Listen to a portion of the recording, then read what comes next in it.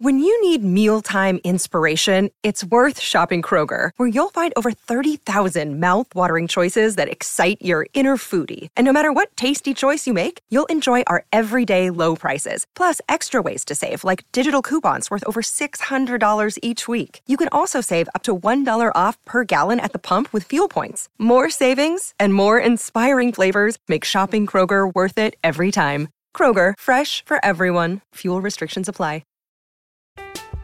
I'm Alex Rodriguez. And I'm Jason Kelly. From Bloomberg, this is The Deal. Each week, you'll hear us in conversation with business icons. This show will explore deal-making across sports, media, and entertainment. That is a harsh lesson in business. Sports is not as simple as bringing a bunch of big names together. I didn't want to do another stomp you out speech. It opened up so many more doors. The show is called The Deal. Listen to The Deal. Listen to The Deal on Spotify. Why take one vacation with the family when you could take all of them? With Royal Caribbean, you don't just go to the beach. You visit a private island and race down the tallest water slide in North America. You don't just go for a road trip. You ATV and zip line through the jungle. You don't just go somewhere new. You rappel down waterfalls and discover ancient temples. Because this isn't just any vacation. This is all the vacations. Come seek the Royal Caribbean. Ships Registry, Bahamas.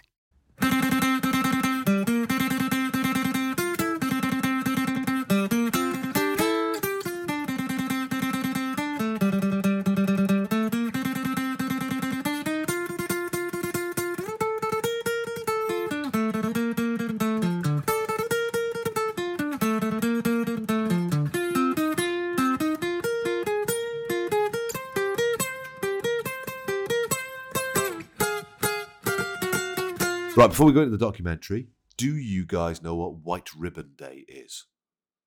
It is the 25th of November, and it's been set up by people who want to highlight men's responsibilities when it comes to violence against women and girls. Okay. So they got in touch with us about it and said, would you guys talk about it on the podcast? And I said, well, yeah, obviously, of course we will. So the Day of Awareness is the 25th of November. What they basically want to do is to address the root cause of it, which is blokes, and blokes not talking about other blokes doing that sort of stuff. It's a really awkward but really important conversation. And I've already had it with my son when he was, I will continue to have that. I had it when he was 12 for the first time. Yeah. Because obviously I love my son, and he's a lovely kid. And, it's a big old world out there. Yeah. And I don't think he'd ever do anything like that, right? No. So you almost don't want to have that conversation. But I talked to my daughter about, looking after herself and doing this and doing that.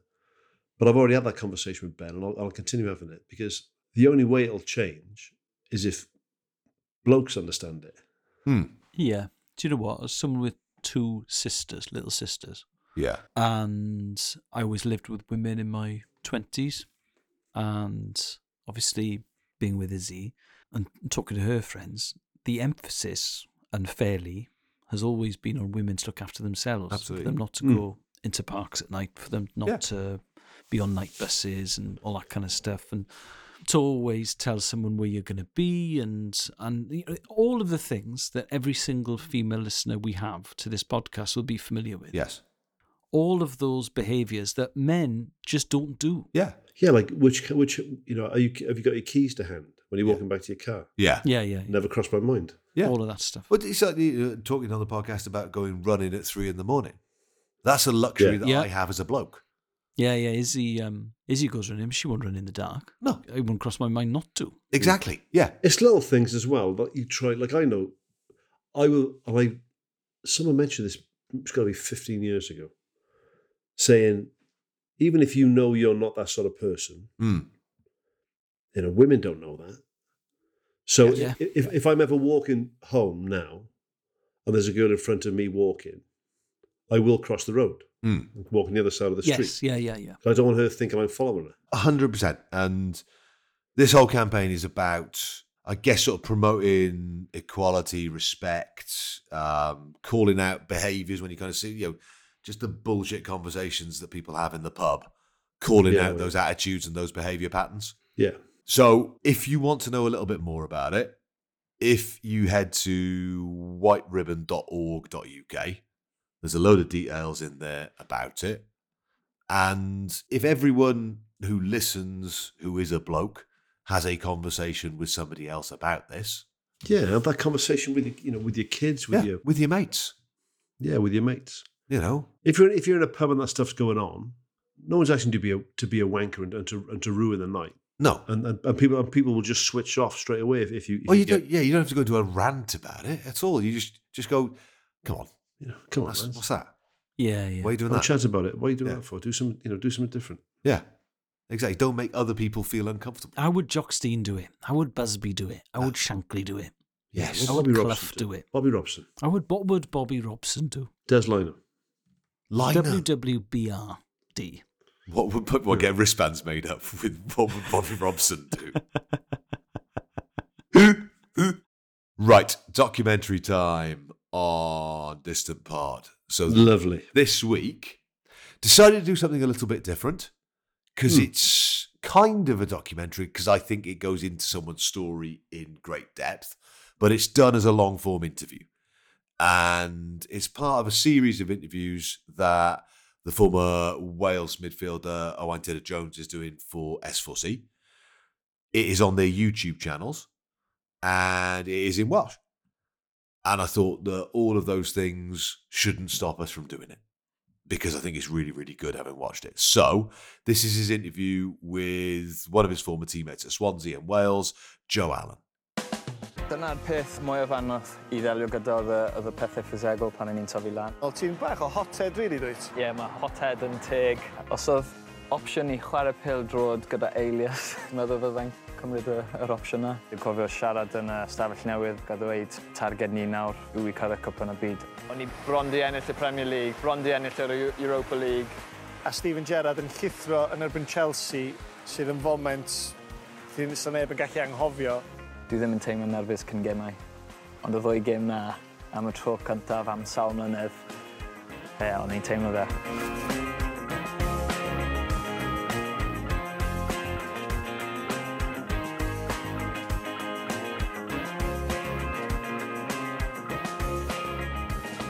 So, like I say, I picked this because I watched it and I wanted to see what it was and I wanted to see what Owain was doing now because I've worked a little bit with him down the years. What a charismatic bloke. He's one of those guys who I've played football with and is fucking amazing. Yeah, obviously. Before we get on to Joe, Owain played at the Swans at a time when I wasn't doing a huge amount of comedy, I don't think. Okay. I didn't have a girlfriend, so I probably saw every... So I loved him. He ever played at the Swans. So I loved him as a player. And he was, he had a few Welsh Cups as well. And I've met him a couple of times. And, he was a footballer. And he was a footballer who always did media stuff because he was a Welsh speaker. He was probably the only Welsh speaker certainly in the Swansea squad at one stage. Yeah. So he was the one who was always, he says in the interview, actually, I was, even if I wasn't playing, I was always doing media stuff. There's a lovely bit, because both of them are Welsh speakers, there's a lovely bit where they discuss having to do the Radio Cymru interviews. And I know the interview where they're talking about Gareth Blaney, and it just made me laugh so much, because I've hidden Joe Allen from him. Yeah. I've helped Joe Allen escape. We should mention for the listeners that it's all subtitled. It is. There's full subtitles on. You don't even have to press the button to get the subtitles up, which is great. No.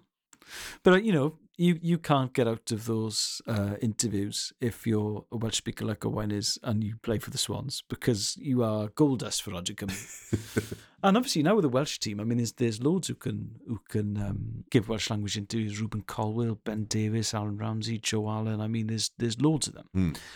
But the thing with Owain now, he's got a great career with S4C. There's loads of presenting for S4C, and he's brilliant at it. Because I'm not a huge football fan. Yeah, I'm certainly a lot more now than I was. I knew Joe Allen, obviously. Yeah, I just assumed that he was a presenter. Yes, and I thought, I can't believe I haven't seen this bloke before. He's really good. What he does, Scorio, the football program. Never he does Heno, which is sort of I suppose it's the Welsh language one show, sort of magazine. Yeah, but I don't watch any. I don't watch a lot of TV, but I don't watch any Welsh TV. I hardly any Welsh TV. But what I think though. But then to find he was a footballer as well, and an international, was amazing. Whenever I watch Owain, I always think to myself, bloody hell, there are people who are studying media who want to be presenters, and they'll never be as good as him. Yeah. He used to play for Falkirk. You know what I mean? It's like he played for Inverness, Caledonian Thistle. He played for Hibs. He played for the Swans. He was at Palace for a bit. Yeah. But there are people who just want his job. Yeah. And they'll never be as good as he is. But also they don't have his life story and his background. Yeah. Because he, obviously he can do football stuff and he clearly can do other stuff. I just think it must be sickening if you haven't got any other talent and the one thing you want to do, that job's already taken by a talented bloke. It must be a fucking nightmare. I tell you something, mate, watching this, bloody hell. I mean, I know people, I think we're allowed to bang the drum a bit about Wales the next couple of weeks, a bit more so than usual. That's fine, yeah. What a stunning part of the world. It's amazing. Yeah, it is nice, isn't it? On a sunny day, I mean, that bit down by Mumbles, and I recognise the beach, so it's obviously Swansea Beach on Swansea Bay there, because I recognise the, what was the bridge? Yes, the bit they're walking down towards the end is down there, yeah. But then the bit when they go for coffee and they're doing those drone shots, I thought, fuck. And I know exactly where they are. Yeah. That part of the world is stunning anyway. Yeah. But bloody hell, what a beautiful part of the world that is down there. And also Joe, who is loved at the Swans, when he goes in to buy his coffee, and that bloke goes, "Welcome back, Joe." Yeah, lovely, wasn't it? Lovely. Yeah, great. But he was at the club from the age of 9. He's from Pembrokeshire, he's from Narberth originally. Yeah. And I mean, I could wax lyrical about him because it really is, it's the three. It's Bale, Allen, and Ramsey. Yes. And he is, lots of pundits will describe him as our most important player because we don't really have a like-for-like replacement for Joe. Agreed. And he brings the best out of Bale and Ramsey. And the World Cup qualification campaign that went wrong in 2018, when we lost to Ireland in the final game and didn't get a playoff, those three, the stats when they played together were fantastic. Yeah. When those three played together, we tended to win. Yeah. But one of them was always injured, and it was usually two of them. Yeah, it was that Republic game. They targeted Joe, didn't they? In that Republic game. Well, he was off the concussion after 20 minutes, yeah. So, because in that game, Bale was always in the stands. He was watching in his suit. Yeah. So then it's Allen and Ramsey. And you're thinking, okay, well, we got, a real creative outlet in Aaron, and Joe will mop up and do what he does best. And then suddenly we lost him, and now Aaron's completely out of position. And it fucked us, really. I mean, we were never going to win that game once he'd gone off. He's been such a fabulous player for us. And his injuries... Oh, lovely bloke. But his injuries hurt me like he's a member of my family. Like when he did his Achilles in March 2020, he was going to miss the tournament. Yes. Because an Achilles injury is an awful thing. Like he completely snapped it. He was out for months. And then obviously the pandemic happened, so the tournament was pushed back a year. So he did play at Euro 2020 when it was in 2021. But I loved him at Swansea. He scored that great goal against Cardiff in the final derby at Ninian Park in the last minute. Yeah. And when he was like 19 or something then. Yeah, he was a young kid. But what a player. What a likeable bloke. And it was interesting for me because I don't know enough about his early career. But he's very candid about that being so small, being so slight, especially as a schoolboy player as well. And how the game's changed. That the game sort of changed the right time for him. Yeah. Yeah. Because if that had been 10 or 20 years earlier, you just would never have seen him. He'd have been kicked off the park, wouldn't you? Yeah, absolutely. And we were a small team, Swansea, because we had players like Leon Britton, who was smaller than Joe. And then Wayne Rutledge wasn't big. Nathan Dyer is smaller than Joe. We had quite a few players who weren't particularly big. And even our big players weren't massive. Like Ashley's Williams was like 6 foot or something. How far away is Narberth from Swansea? My geography. Oh, it's it's a good hour. So 9-year-old Joe is being taken back and forth by his folks for training and for matches, an hour or so in the car. I love those sort of stories. Yeah. Because it's that part of the world. They dip into it a little bit when they're talking, but it's that part of the world that hasn't generated an awful lot of football players. Well, actually, I'm gonna stop you there. Stop me. South Pembrokeshire has a good record. It's Carmarthenshire that is a complete black spot. So what's South Pembrokeshire got? South Pembrokeshire, Mark Delaney. Okay, yeah. Joe Allen. Yeah. Ian Walsh. Simon Davis. Yeah. I thought South Pembrokeshire was English speaking though. Yeah. So well, Joe's family, I don't think, are Welsh speakers. They sent him to Ysgol Gyfun Preseli in Crymych. Okay. He then had to go above the Lanska line to go to school. But like Carmarthenshire, so you're talking there about some really good players, and recently as well. Carmarthenshire, Emyr Hughes is from Llanelli, Matthew Jones is from Llanelli. Yep. I can't think of anyone else. That's Ceredigion is for terrible. Yeah, that's what I find fascinating. And I think a lot of that is down to proximity to a league club. Yeah, rugby as well. Rugby as well. And, the Scarlets existing in all forms in West Wales. But that is a huge area of land, and there are a lot of kids in that area. It's quite an untapped resource. The standard, I mean, this might not be true anymore, but certainly when mates of mine from Carmarthen were playing Sunday League, probably 10 years ago now, because they've all retired, because they're all in their early 40s, but certainly back then, the standard in South Pembrokeshire was much higher than the standard in Carmarthenshire. So if you were a good player, you often found a club in South Pembrokeshire, because it was more fun because the games were of a higher quality. But with Simon Davis, I mean, he was scouted by Peterborough, wasn't he? Yeah, he was, yeah. But then I think what's happened now is because since the success of the Swans, we're now much better at finding players who are not quite on our doorstep, but certainly within the catchment area of the club. Yeah. Because for years and years, we were missing these people. And they were either going to Cardiff, or often Cardiff would miss them as well. And then, Simon Davis, he was going to Norwich. Yeah. From fucking Solver. It's as far west to east as you can get in certainly mainland UK. They're huge drives. Yeah. Yeah, it's nuts. It's put such pressure on the parents then. I'm Alex Rodriguez. And I'm Jason Kelly. From Bloomberg, this is The Deal. Each week, you'll hear us in conversation with business icons. This show will explore deal-making across sports, media, and entertainment. That is a harsh lesson in business. Sports is not as simple as bringing a bunch of big names together. I didn't want to do another stomp you out speech. It opened up so many more doors. The show is called The Deal. Listen to The Deal. Listen to The Deal on Spotify. Hey, it's Kaylee Cuoco for Priceline. Ready to go to your happy place for a happy price? Well, why didn't you say so? Just download the Priceline app right now and save up to 60% on hotels. So whether it's Cousin Kevin's Kazoo Concert in Kansas City, go Kevin, or Becky's Bachelorette Bash in Bermuda, you never have to miss a trip ever again. So download the Priceline app today. Your savings are waiting. Go to your happy place for a happy price. Go to your happy price, Priceline. I told like in the doc, because obviously they're mates. I think you get so much more out of mates than when you see an interview going on.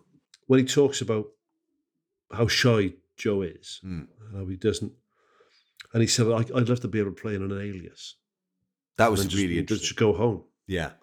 He said, he doesn't like any of the trappings of football. Doesn't like the big cars and the money and the houses, the fame and the foot. He just loves playing football.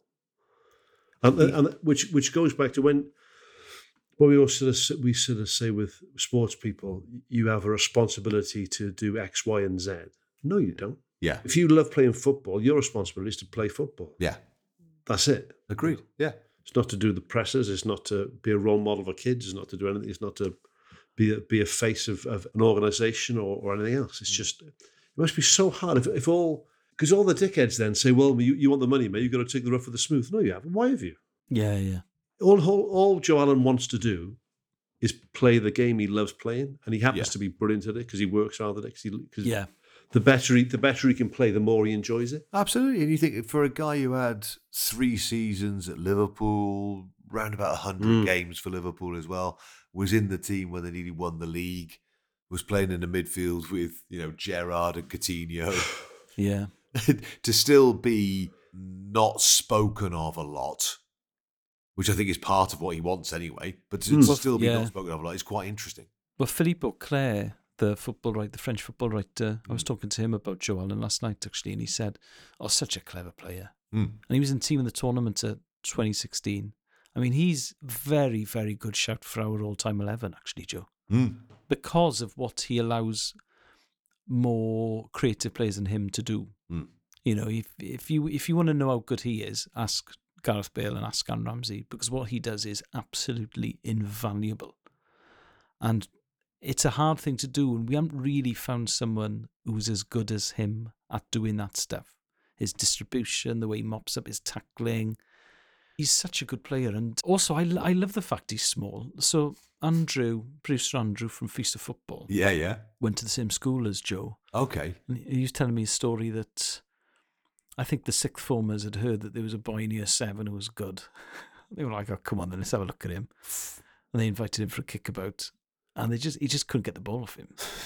Like sort of an 11-year-old boy just dribbling around 18-year-old men. They just could not get the ball off him. Because when you are on the books at Swansea and it looks like you're going to be a professional footballer, you are that good. You are better than the 18-year-old boys who are doing their A-levels. It's just, that's just a fact of life. His size, he's a very competitive player. Yes. And Owain alludes to this. He's not a sort of shrinking violet. What's that bit he says when he came up as 16 and one of the, you'll know the player. And one of the Robinson, isn't he? Yeah, that's it. Yeah. Robbo. And he bollocks Joe, but it was the pass that was the fault, not Joe's reception of the pass. And Joe turned and gave him a mouthful. Yeah. I'm not having it. And 16-year-old kid doing that. I thought fair play to you, man. And he must have thought fair play to you, kid, as well. Well, exactly. Rob was quite an intimidating scouser. Yeah. Yes. Yeah. Good player. Do you want a slap, lad? Yeah, I certainly wouldn't have responded to him like that. Yeah. No, I'd have said sorry. Yeah, really sorry about that, mate. But that's one of the things, because the whole interview is split up really well. So there's bits where they're sat down with the beautiful sort of cliffs and beach behind them having a coffee. There's bits where they're walking. Looks stunning. The beach. And then that bit is from one of the sections where they're walking down Wine Street in Swansea. Yeah. Talking about the drink. Right. Right. Did you see this as well? See if we say the same thing. Okay. The two lads who run behind you. Yes. What the fuck? Have they robbed somewhere? They've robbed somewhere. Or I don't know what. That's hilarious. But no one bats an eyelid. Not mentioned. Joe and I just carry on with the interview. We'll do that again, lads. There may well be a crime in progress. There's a bloke who pegs it across. Fucking belts it. And then about 10 yards behind him is someone else either chasing him or also trying to escape. It's fucking brilliant. And it sums up my feelings towards that street entirely. It felt very, very much. If you're not from the South Wales area and you haven't experienced the pleasures of Wine Street, right? It's like a different world on a Saturday night down there. Right? Yeah. I described at a gig the other day, one of my first nights in Wine Street, when I first met with Kelly. We were in the Reflex Bar on Wine Street, and there was a fella there dancing, really hip thrusting, going for it big time on his own. Very energetic hip thrusts. Which would have been quite bizarre anyway. But he had his trousers and his underpants around his ankles, right? and he had a massive dick, right? I was staggered. Like it was like there was like a total exclusion zone around him, right? Like Falklands-esque as he was going for it, with this big dick whapping back and forth. His mate, I assume it was his mate, was with a young lady that he was getting on famously with. He looked like he was trying to saw her in half from the vagina upwards, right? Beautiful. I've never seen anything like it. And I said to the bouncer, because I was flabbergasted, I said, you're not going to kick him out for that? You kick either of these guys out. He said, what's your problem about? I'm just asking the question, that's all. Just intrigued to know, Can we all just get what goes in Swats? When English people, especially posher English people, fucking hell, come to Cardiff the rugby, it's always, wow, what a bloody night. I was on St. Mary Street, Queen Street, then the chip place, the Caroline Alley. Chippy Alley. And I've got to be honest, never seen anything like it. Caroline Alley, the Chip Alley, absolutely raucous stuff. Yeah, you Welsh guys really know how to have a good time. I just think, go to Swansea. Go to Swansea on a Thursday, pal. I tell you what you hardly ever see in Caroline Street is a girl with enormous eyelashes wearing a white bikini and fucking high heels in the fish and chip shop. Yeah. But you will see it in Wine Street. In December. I guarantee you. Oh, yeah. I love it. As they're walking across the pitch. I fucking love it. I fucking love it. I fucking brilliant. love it. They're coming up past the picture and piano, and you got the no sign bar there, haven't you? What's it? No sign, the really long one that goes back and back and back. It's great wine street, isn't it? But it is like another world. Oh yeah. It's hard. It is hardcore. I've not been there I've not been on the piss and wine street for years. Actually, we should do a gig in Swansea, then go up and be wrapped up by about 8 o'clock. Yeah. We just not to the Swansea Grand, that's all. Yeah. Okay. We'll do the Swansea Arena. Let's do the new arena. Yeah.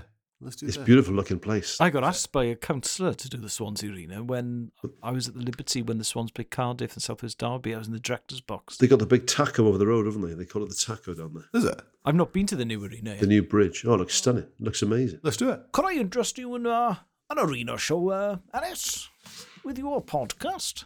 Oh, I'd love it. Yeah, we'll say yes to that, mate. Let's do that. Brilliant, don't we? Yeah, let's do that. We've got a salubrious place afterwards. Should we try and sell out the one in Cardiff first? Yeah. Let's sell the one in Cardiff out first. Let's sell that one out first. Let's do that. Let's do that. Is it February the 5th? February the 3rd, mate. Come on, get it right. I'm coming on the 5th. I'm doing the admin. I'm coming on the 5th. You're doing the admin. I'm turning up 2 days late. It's going to be a great gig. Talk about through the looking glass. Oof. That'll be great. Blevins with the dates nailed on. That'd February 3rd. February the 3rd. Where are you on February the 5th? I don't know. February the 4th, I'm the other end of the country. No, fair enough. Okay. I'm going to see who's playing the Cardiff Arena on the 5th. I'm going to play with them. They're down there, going to give it a go. So, yeah, give it a go. It's Crosby, Stills, Nash and Guerrero. That was your first ever singing gig. Yeah. After your first comedy gig was Why not? An arena. Yeah. Give it a go, innit? Wooden ships on the water, very free. Anyway. So on the 6th, Beyond Words present Daring to Dream Big. That looks shit. I'm not doing that. Lewis Capaldi's on earlier in the week. I'll just do it with him. What's on in the Swansea Arena? Have a look. Oh, I don't know. I thought Bill Bailey was there recently. Was he? And Rob Beckett played it recently. Did he? He loves Swansea, Rob. He knows a lot of Swansea boys, Simmer. And he's like, what a fucking place. He's got a very similar attitude to Wine Street and Mike. Ooh, end of this month, Paul Heaton, Jackie Abbott with Billy Bragg supporting. Oh, I've looked into that. Fancy that. Is it sold out? Knowing Paul Heaton, he'll buy everyone a pint. No, I fancy that. I'm not surprised. It's 120 quid a ticket you can afford to. It's not. They've actually kept the tickets quite cheap for that gig. Have they? Yeah, for that whole tour. I was listening to him talking about it with Niall. He's such a talented bloke. I love the beautiful South. I love the House Martins. I love him. £32.90. Oh, perfect. You can't go wrong with that. I'll have a bit of that, mate. When is it? 26th. Of November? That. Yeah. And he's got a great tasting coats. He has got a great tasting coat, yeah. Yeah, he is. The great coat wearers. Big fan of his stuff. Why take one vacation with the family when you could take all of them? With Royal Caribbean, you don't just go to the beach. You visit a private island and race down the tallest water slide in North America. You don't just go for a road trip. You ATV and zip line through the jungle. You don't just go somewhere new. You rappel down waterfalls and discover ancient temples.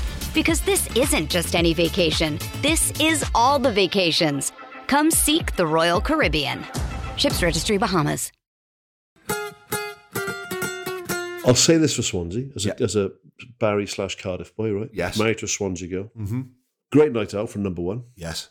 A very good-looking city. Very good-looking girls. Handsome blokes. Swansea Bay, if it was anywhere else in the country, people would rave about it. Somehow it gets overlooked. Yes, people talk about the Gower. People talk... Swansea Bay is stunning. All the way around to the Mumbles, which I love. Yeah. It's a great part of the world. I got married, then he got the Gower. I got married in the Gower. It's a beautiful part of the world. Although this reminds me of when I was living in Canton. Bear in mind that is like the spiritual heartland of Cardiff City, right? Yes. The boys who ran the local chip shop, the Zero Plus. Which yes, I know Zero Plus. Zero Plus chip shop in Canton. They're refurbed at the moment. Are they? Yeah.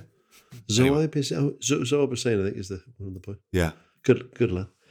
When I did the thing with Ellis on Josh. Yes. I played the crazed Swansea City fan. I was going there on a Saturday night. And he loved Josh, this fella. And here he is. Here's the Jack. I was like, oh, for fuck's sake. I'm going to get beaten up one day. I'm going to get beaten up one day for being something I'm not. That clip, if you go on those weird Facebook pages like things that make you proud to be Welsh, it will be up there. And it's had like 12 million views Oh, or yeah. something daft. Yeah. Like 13,000 comments. Sex sells. You dressed as a driving instructor is sex. Fuck yeah, what a bleak outlook on sex that is. Fuck. But well done, Steph, for thinking I meant me, not Ellis. I assumed you did. Standard. No, I loved everything about this. I think it's an unusual choice for us, but the fact that my Welsh isn't great, and at no point was I bothered. I wanted to say something. I was well pleased with myself, right? Because they're speaking a very accessible Welsh to me. Yes. Yeah. Especially Joe, right? Yeah. I think that's a big part of it. The subtitles were there. Not only could I understand almost everything they said, Yeah. but I knew when the subtitles weren't what they were saying. Yes. It was a version of what they actually said was something different. Yeah. I was quite chuffed with myself. No, That's very good. That's very good. That's brilliant. Yeah. That is good. How is your Welsh? I haven't been practicing enough. After a gig the other day, there was a fella there came up to me in a Distant Pod shirt. Okay, cool. Lovely fella. He asked me a question in Welsh. Yeah. I just had to take a second to think about it and answer in English. Because what's gone, because I haven't done it enough recently, the last 6 months, Yeah. is my confidence to make a mistake. Yes, yeah. I should have just answered him in Welsh and fucked it up a bit. And I did in the end. This is like the third time I spoke to him. I gave him a full couple of sentences in Welsh. He went, yeah, that was all right. But that's what I quite like about this, because they're pals, I think, but also because both of them flit between the two. They flit between English and Welsh. Yeah. It doesn't feel like intimidating Welsh. No. It doesn't feel... It's not quick. It's not really rapid. Yeah, Joe's quite a thoughtful bloke, so he talks quite slowly because I think he thinks quite carefully about what he says. So it's not like seeing, podcasts going being interviewed where if you're trying to learn English, you'll be a bloody nightmare. Imagine Gaza being your start. Gaza, learning English. in fairness to him, and everyone forgets this, learned fluent Italian. Did he? His Italian was really good, yeah. He gave an interview to Italian Telly quite recently, and he was on a chat show speaking Italian. Yeah, everyone forgets that. I did not know that. But he did live there for a few years. He was immersed in it. But He lived here for 30 years. That's not a bloody word he said. I'm off to get me suit measured. From the time. What? Yeah. I'm off to get me suit measured. He's looking all right. I saw a clip recently. Because remember, he got so ill. I felt I thought shit, he's gonna die any day now. I felt really awful. Yeah, because he's obviously I think we've covered it on here before, but to go through what he went through as a kid. Yeah, we did a documentary, didn't we? Was horrendous. Yeah, and he's such a fragile soul, such a bloody amazingly talented footballer. But he seems like he's on the mend. I hope he is. I hope people aren't bloody fingers crossed. Pushing drinks down his neck and saying, "Come on, just have one." But he looks like he looks a lot healthier now than he did 2 years ago. Joe Allen looks healthy, doesn't he? Yeah. Oh, I mean, I like, because I've seen his career all the way through. I like just the look of him now. I like someone finding their look. Yeah. Not sure about the shorts, the jean shorts. Do you know what? I male. thought they both looked in really good nick as they're walking down the beach. All Tidded I thought does. was... Well, Owen's had problems with his knee, hasn't he? I think he had 6 operations on his knee. Did he? I had real hair jealousy of Owen. Yeah. He's got a lovely silver. A proper silver fox these days. Thick hair. Yeah. Looks outdoorsy. Handsome. He does look outdoorsy. Yeah. Got a very North Walian look, actually. Yes. Yeah. Rugged mountain man. Yes. I can imagine him bird spotting with Yolo. Yes, exactly. Yes. Berghousing it up. Yeah. I imagine him in a hide. Yes. He's constructed with Bill Oddie. If you ask him if his house has got any phone signal, he laughs in your face. Absolutely. What? 3G, 4G? Fuck off. Yeah. 4G. What's Edge?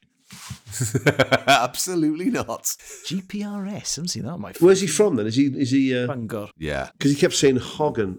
Yeah. Instead of Bachen. Oh, okay. Is that right? Hoggin. Am I right there? Hoggin is Bachger, his boy, and Hoggan is Merch girl. Is it? Yeah, because he said Hoggan Vach, so I thought he means small boy there, so that must be the North Walian. Yeah. Okay. No, North Walian boy. Look at you. I know, check me out. King of dialect. Hoggan Vach there.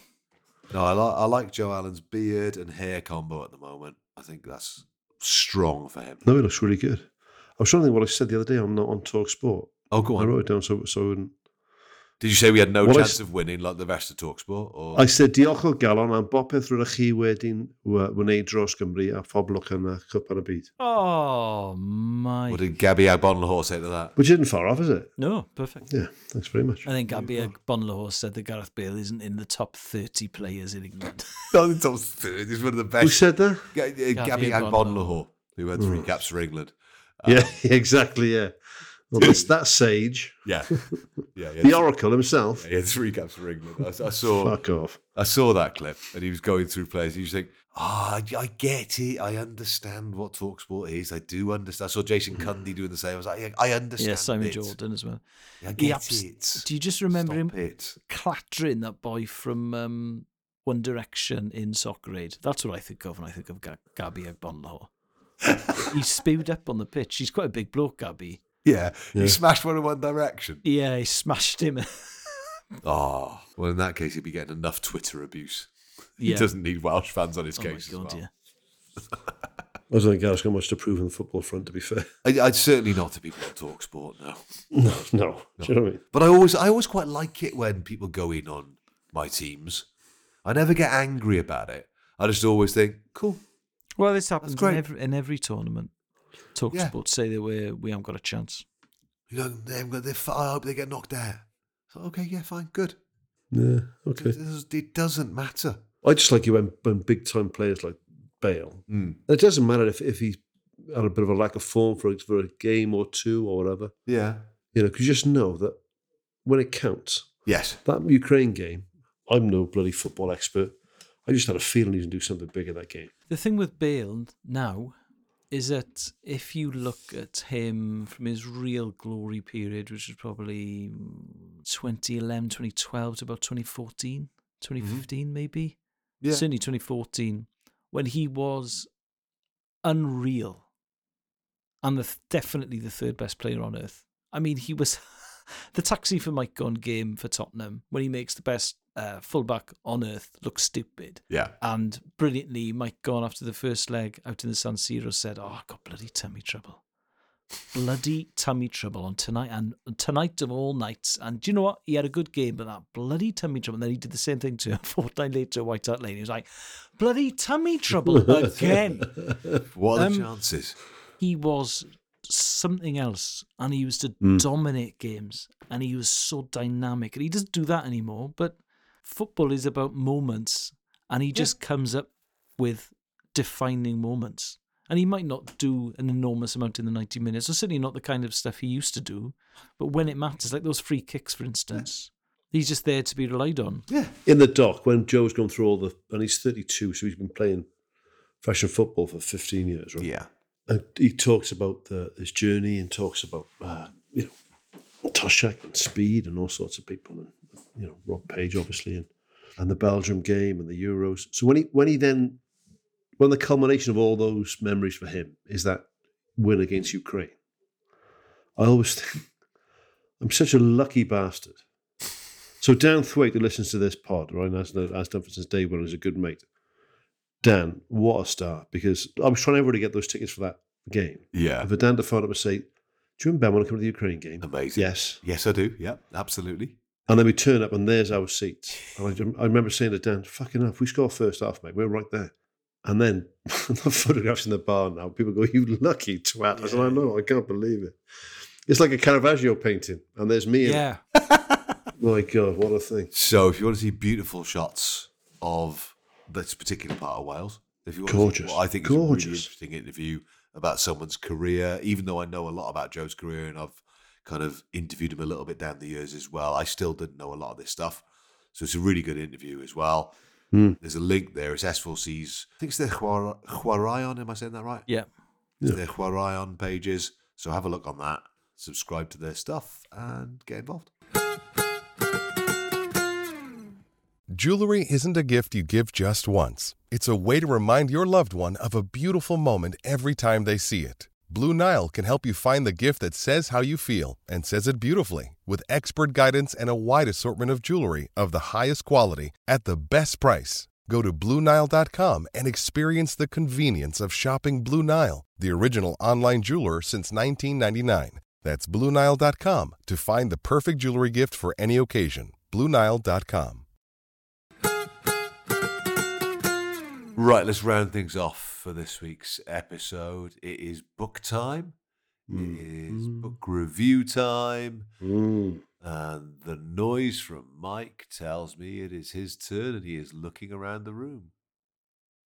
Straight to hand. He's playing with me. Smart. He's playing with me. No, I'm playing with you because in absolute candor, I've been so busy lately, I haven't read it. Okay, good. But someone's given it to me. But it exists. But it looks very interesting. Okay, good. That's a good start.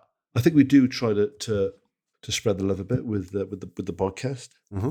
Maybe I could do a little bit more. So this is a book called World in Their Hands. Go on. The story of the first Women's Rugby World Cup. Okay, what's the front cover look like? So it looks like this. I'm always amazing. Going for an audio description of it, instead you've held it up to the camera. Well, it's a bunch of women playing rugby. What year is the first Women's Rugby World Cup?